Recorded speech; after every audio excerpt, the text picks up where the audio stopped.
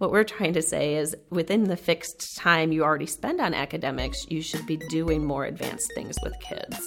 There are opportunities to teach math through cooking, through snack time, through attendance.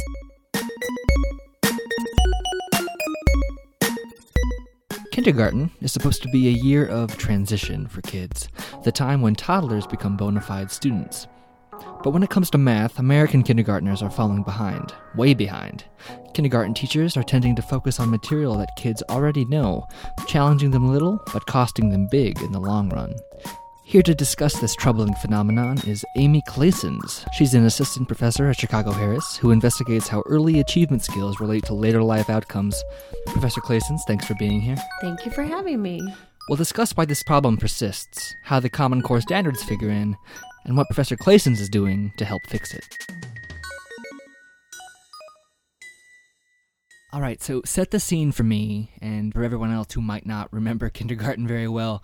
What's it like nowadays? Kindergarten's actually a pretty controversial period right now. Right. So standards reform and No Child Left Behind and the move towards the Common Core state standards has led to an increased focus on academics in kindergarten.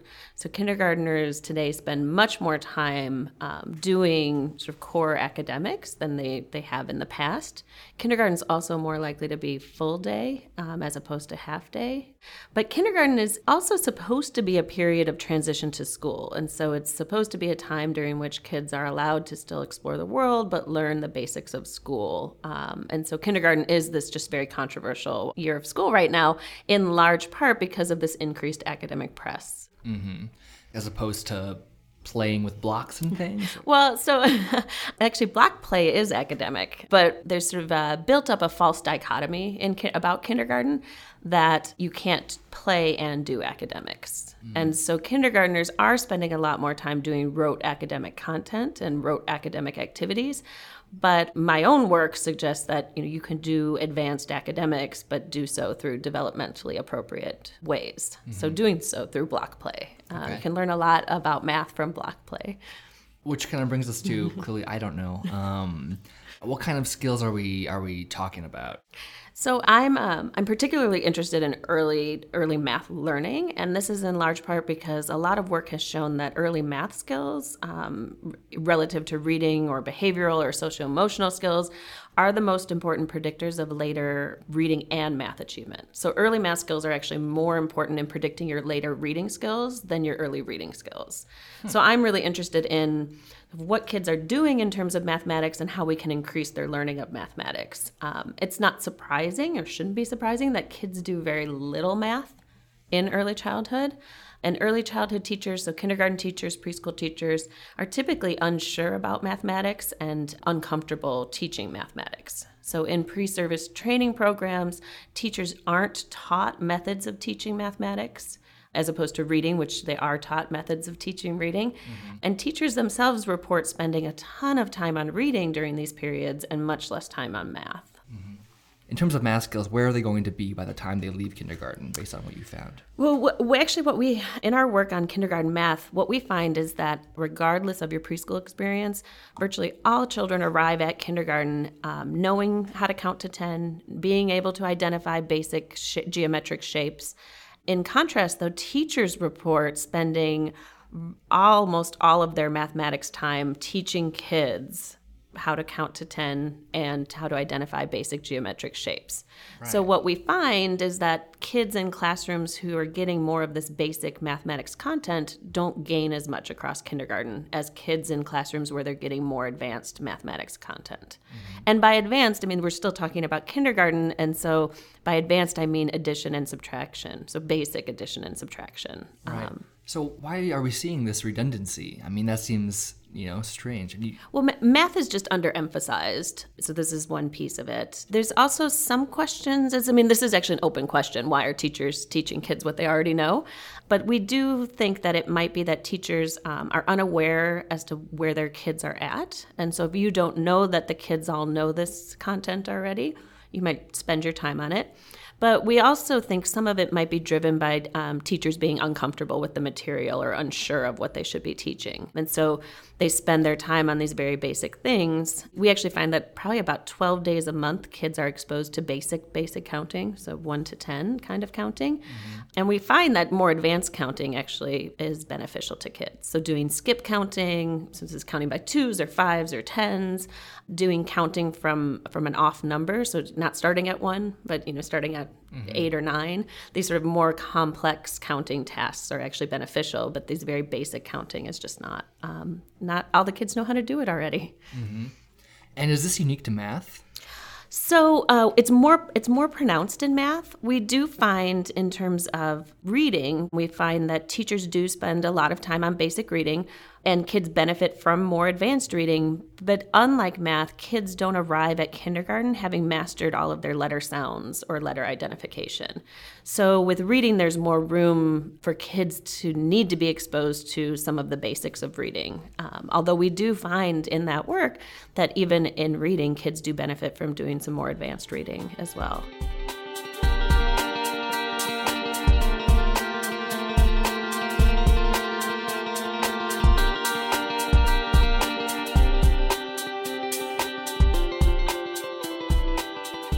Are certain populations or subsets of the kindergarten world affected differently? So we actually looked at this. So we looked at kids from disadvantaged backgrounds. We looked at kids who had attended preschool, kids who didn't attend preschool, trying to see if these different family or background characteristics might influence what kind of content you should be exposed to.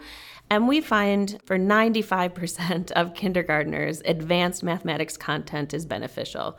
And for the 5% where we find that they really need basic skills, for those kids, advanced content also boosts their scores. So while they still need some of this very basic work that I was talking about, they too can benefit from exposure to the advanced addition and subtraction.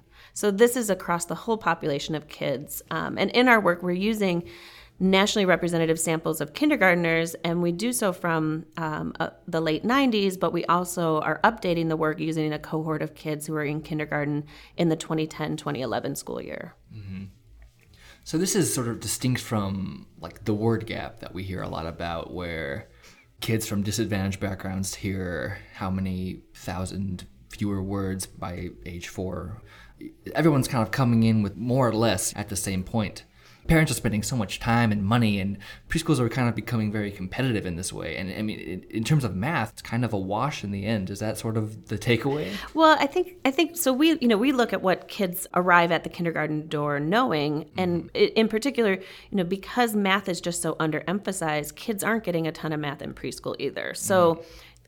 All the kids arrive at kindergarten having mastered basic counting and identifying shapes. And this is regardless of your preschool experience. Now, I'm certain in preschools where they're doing more mathematics, I would be shocked if the kids didn't know more math than what we're finding. But what I think it suggests more than anything is that we've underestimated what kids can do in terms of math in this period. So we think that basic counting, sort of identifying standard shapes are what kids should be able to do, but kids are really capable of doing much more advanced mathematics, and I think we just underestimate what kids can do, and we underemphasize math itself. I also find, and I find this with, this is found in a variety of different research settings, that not only are teachers unsure of math and what math to teach, but parents are unsure when they're doing math activities with kids. So math is just sort of this area where we just don't know a lot about what we should be doing with kids. So, unlike the word gap or reach out and read or things that we say, you should read to your kids every day, we don't have a similar or a corresponding math message to parents or to teachers. And this is something in new work that I'm doing jointly with Susan Levine in the psychology department. We're actually working to develop an intervention with parents and childcare providers so that they could do more math with their kids. Mm-hmm. And what does that intervention look like for parents?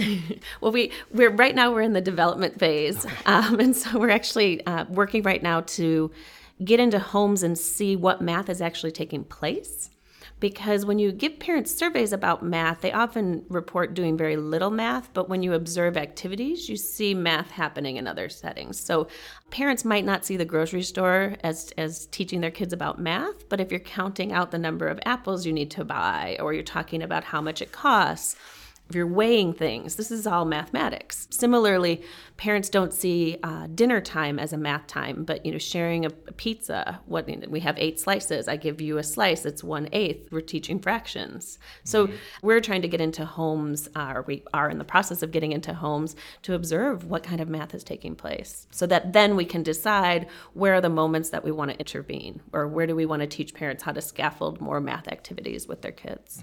And how about on the educator side?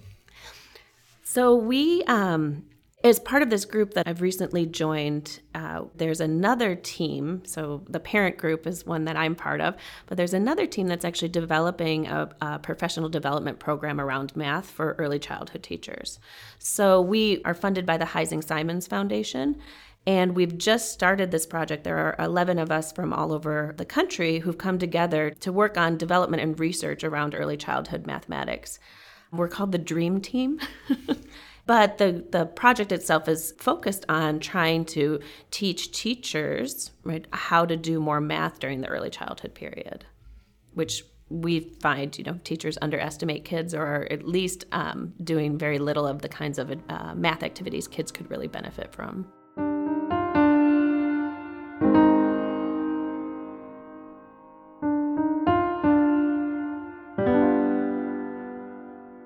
As a country as a whole, we've always underemphasized math. So while we say we're so far behind in STEM fields, or we're very behind in mathematics, if you look at federal spending on education initiatives, we've put a lot of money into reading. So Reading First is a huge federal initiative around reading. We think that the word gap is really important, and we care a lot about literacy skills. Schools have reading specialists. It's an entire position you can train for and be certified in, and we don't have anything that corresponds to that in terms of mathematics. Schools are slowly starting to see that they might need mathematics specialists, but there's also a piece of this that's, I think, is particularly important, is that people who select into teaching young children often are people who are not comfortable with mathematics. And so, right. To teach older children, if you're going to be a mathematics teacher, you have to specialize in math. And with young kids, we don't do that. Similarly, though, pre-service training programs for teachers of young children often don't require any math pedagogy courses at all, but do often require a reading pedagogy class. So math is just this area that we think is really important, and we think it's really important in terms of the future of the country, that kids need to have these skills, but it's not something that we're emphasizing with young children. Or with the teachers of young children. The Common Core state standards is trying to change some of that by prescribing standards that kids should be able to master by a certain period or an age period. But again, these are just areas that they think kids should be able to do, and they're not necessarily giving teachers the modes through which they should be teaching these different content areas. So the Common Core tells you should master certain mathematics abilities by the end of preschool, by the end of kindergarten, and so on. But the Common Core doesn't provide teachers with any pedagogy training. So teachers still aren't being given the modes through which they should teach these Common Core standards. And this is this is very controversial, because what this ends up doing is leading to this debate of how academic should kindergartens be, how much time should kids be doing rote worksheets or problems, as opposed to you can teach advanced things through play, but if teachers don't know how to do this, they fall back on things like worksheets and rote activities. Mm-hmm. So tell me more about that. What's the Amy Claeson's ideal kindergarten look like? So Daphna Bossack at the University of Virginia has written a lot about how kindergarten has become the new first grade. And so she shows trends over time in the amount of time kids are getting academics in kindergarten. And Mimi Engel and I have written a lot about how kindergarten is too easy for kids. And so the world of education tries to put us in opposition to each other. So the three of us wrote this op-ed in large part to show that increased academics themselves might be a bad thing if it's taking away from play or other important activities. But kids can really do advanced things. So within the time you're going to be spending on academics, doing so in developmentally appropriate ways, through play, through activities, but also doing more advanced things with kids in the fixed time that you have is really important. And so what we try to argue is we're not saying spend even more time on academics. What we're trying to say is within the fixed time you already spend on academics, you should be doing more advanced things with kids. These playful kindergartens, there are opportunities to teach math, as I was saying, through cooking, through snack time, through attendance is a great opportunity to do more advanced mathematics. How many kids are here? How many are missing? How many adults? You're doing addition and subtraction without having kids solving, formal problems on the board or something along these lines. And these are the kinds of things that the Dream Team will soon be teaching us about. We hope so. We were in, we just started our development phase. And in part, my interest in this is really seeing what we can do outside of the formal school setting. So can we get parents, and we're also working with family childcare providers to increase the math activities that they're doing, or help them scaffold math activities that they're already doing that they don't see as math. And that's really what we're hoping through that project, to get more math into homes in the same way that these other projects that you've mentioned have really worked hard to get more reading or more literacy or more talk into the home. And then the Dream Team as well will be focused on coming up with tools for teachers of young children to be able to draw upon to change the types of activities that they're doing in their classrooms. So one of the issues with the Common Core is that we actually don't know if those are the right math things that kids should know. These are just things that a lot of experts in mathematics have said, yeah, kids should do this by the end of kindergarten. But we actually don't know if these are associated with increased math gains. And so in our new work, we take the measures that we have of what teachers are doing in kindergarten and do our best to align those with the Common Core categories. And I say it's suggestive in part because our measures were collected pre-Common Core, so we don't have the full range of Common Core measures. Mm-hmm.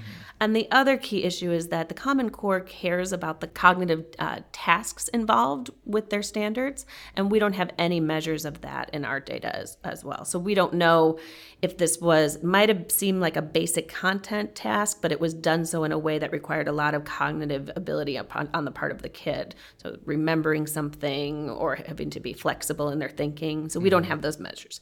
But all of that aside, all of those caveats aside, we do find some suggestive evidence that the Common Core standards, at least in kindergarten, seem to be positively associated with math gains in kindergarten. So although it's very controversial, it seems like they might be tapping the right areas. We do still find sort of that basic shapes just really are not that important in kindergarten. But again, this is not surprising because if most kids can identify standard shapes by the time they get to kindergarten, spending more time on standard shapes is wasted time. So the Common Core seems to be tapping, or at least suggestively is tapping the right or sort of more advanced content for kindergartners. Okay, so it is moving in the right direction. We think so. Suggestively. Yes, suggestively.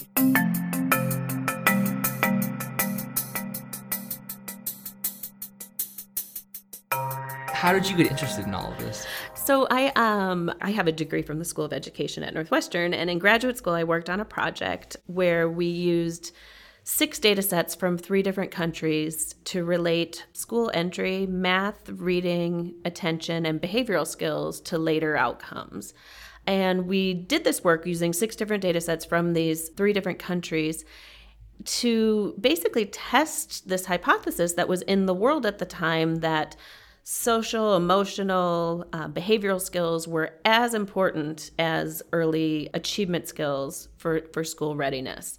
And so in this work, what we found across all of these data sets was this very consistent finding that early math skills were the most important predictor of later reading and math outcomes, and that the behavioral skills just were not predictive at all, and there was some predictive power for attention. And so because of that work, which that work came out in 2007, the field of early mathematics has really exploded since then, because that work suggests that something's happening with early math, and it's not an area that we've been focusing on explicitly, particularly in a policy world.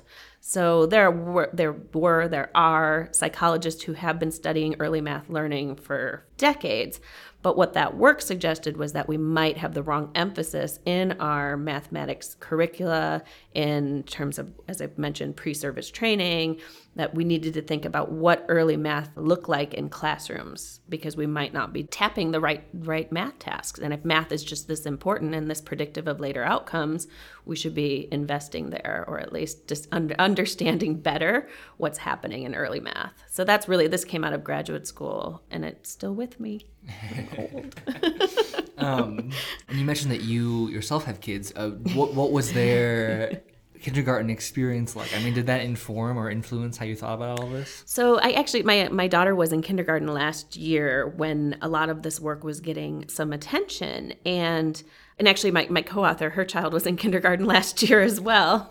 And what all of this work has made me very aware of is pointing out to the teachers, my kids' poor teachers, when they're actually doing advanced math with the kids, because I think they're not aware that they're doing it. And so the attendance example that I gave about an opportunity to teach addition and subtraction actually comes from my daughter's preschool teacher, and I would see it in the notes she would send home that they did attendance. And she would write occasionally how they did attendance.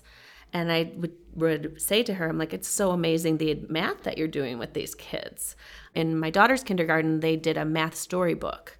It was a writing activity, but they had to do number stories and write basically addition or subtraction problems and then write a story about it.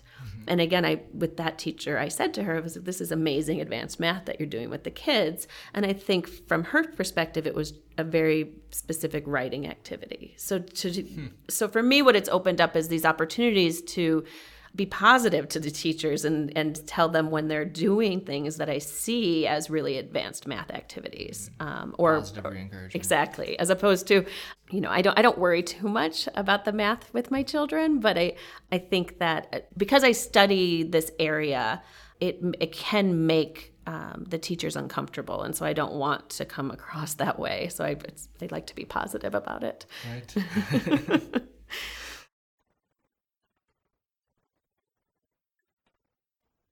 Professor Claessens, thank you for joining me today. Thank you so much for having me.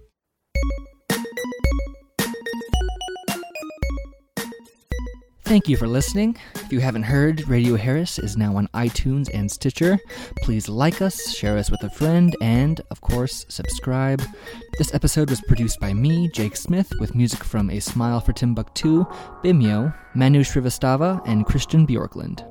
Until next time, this is Radio Harris.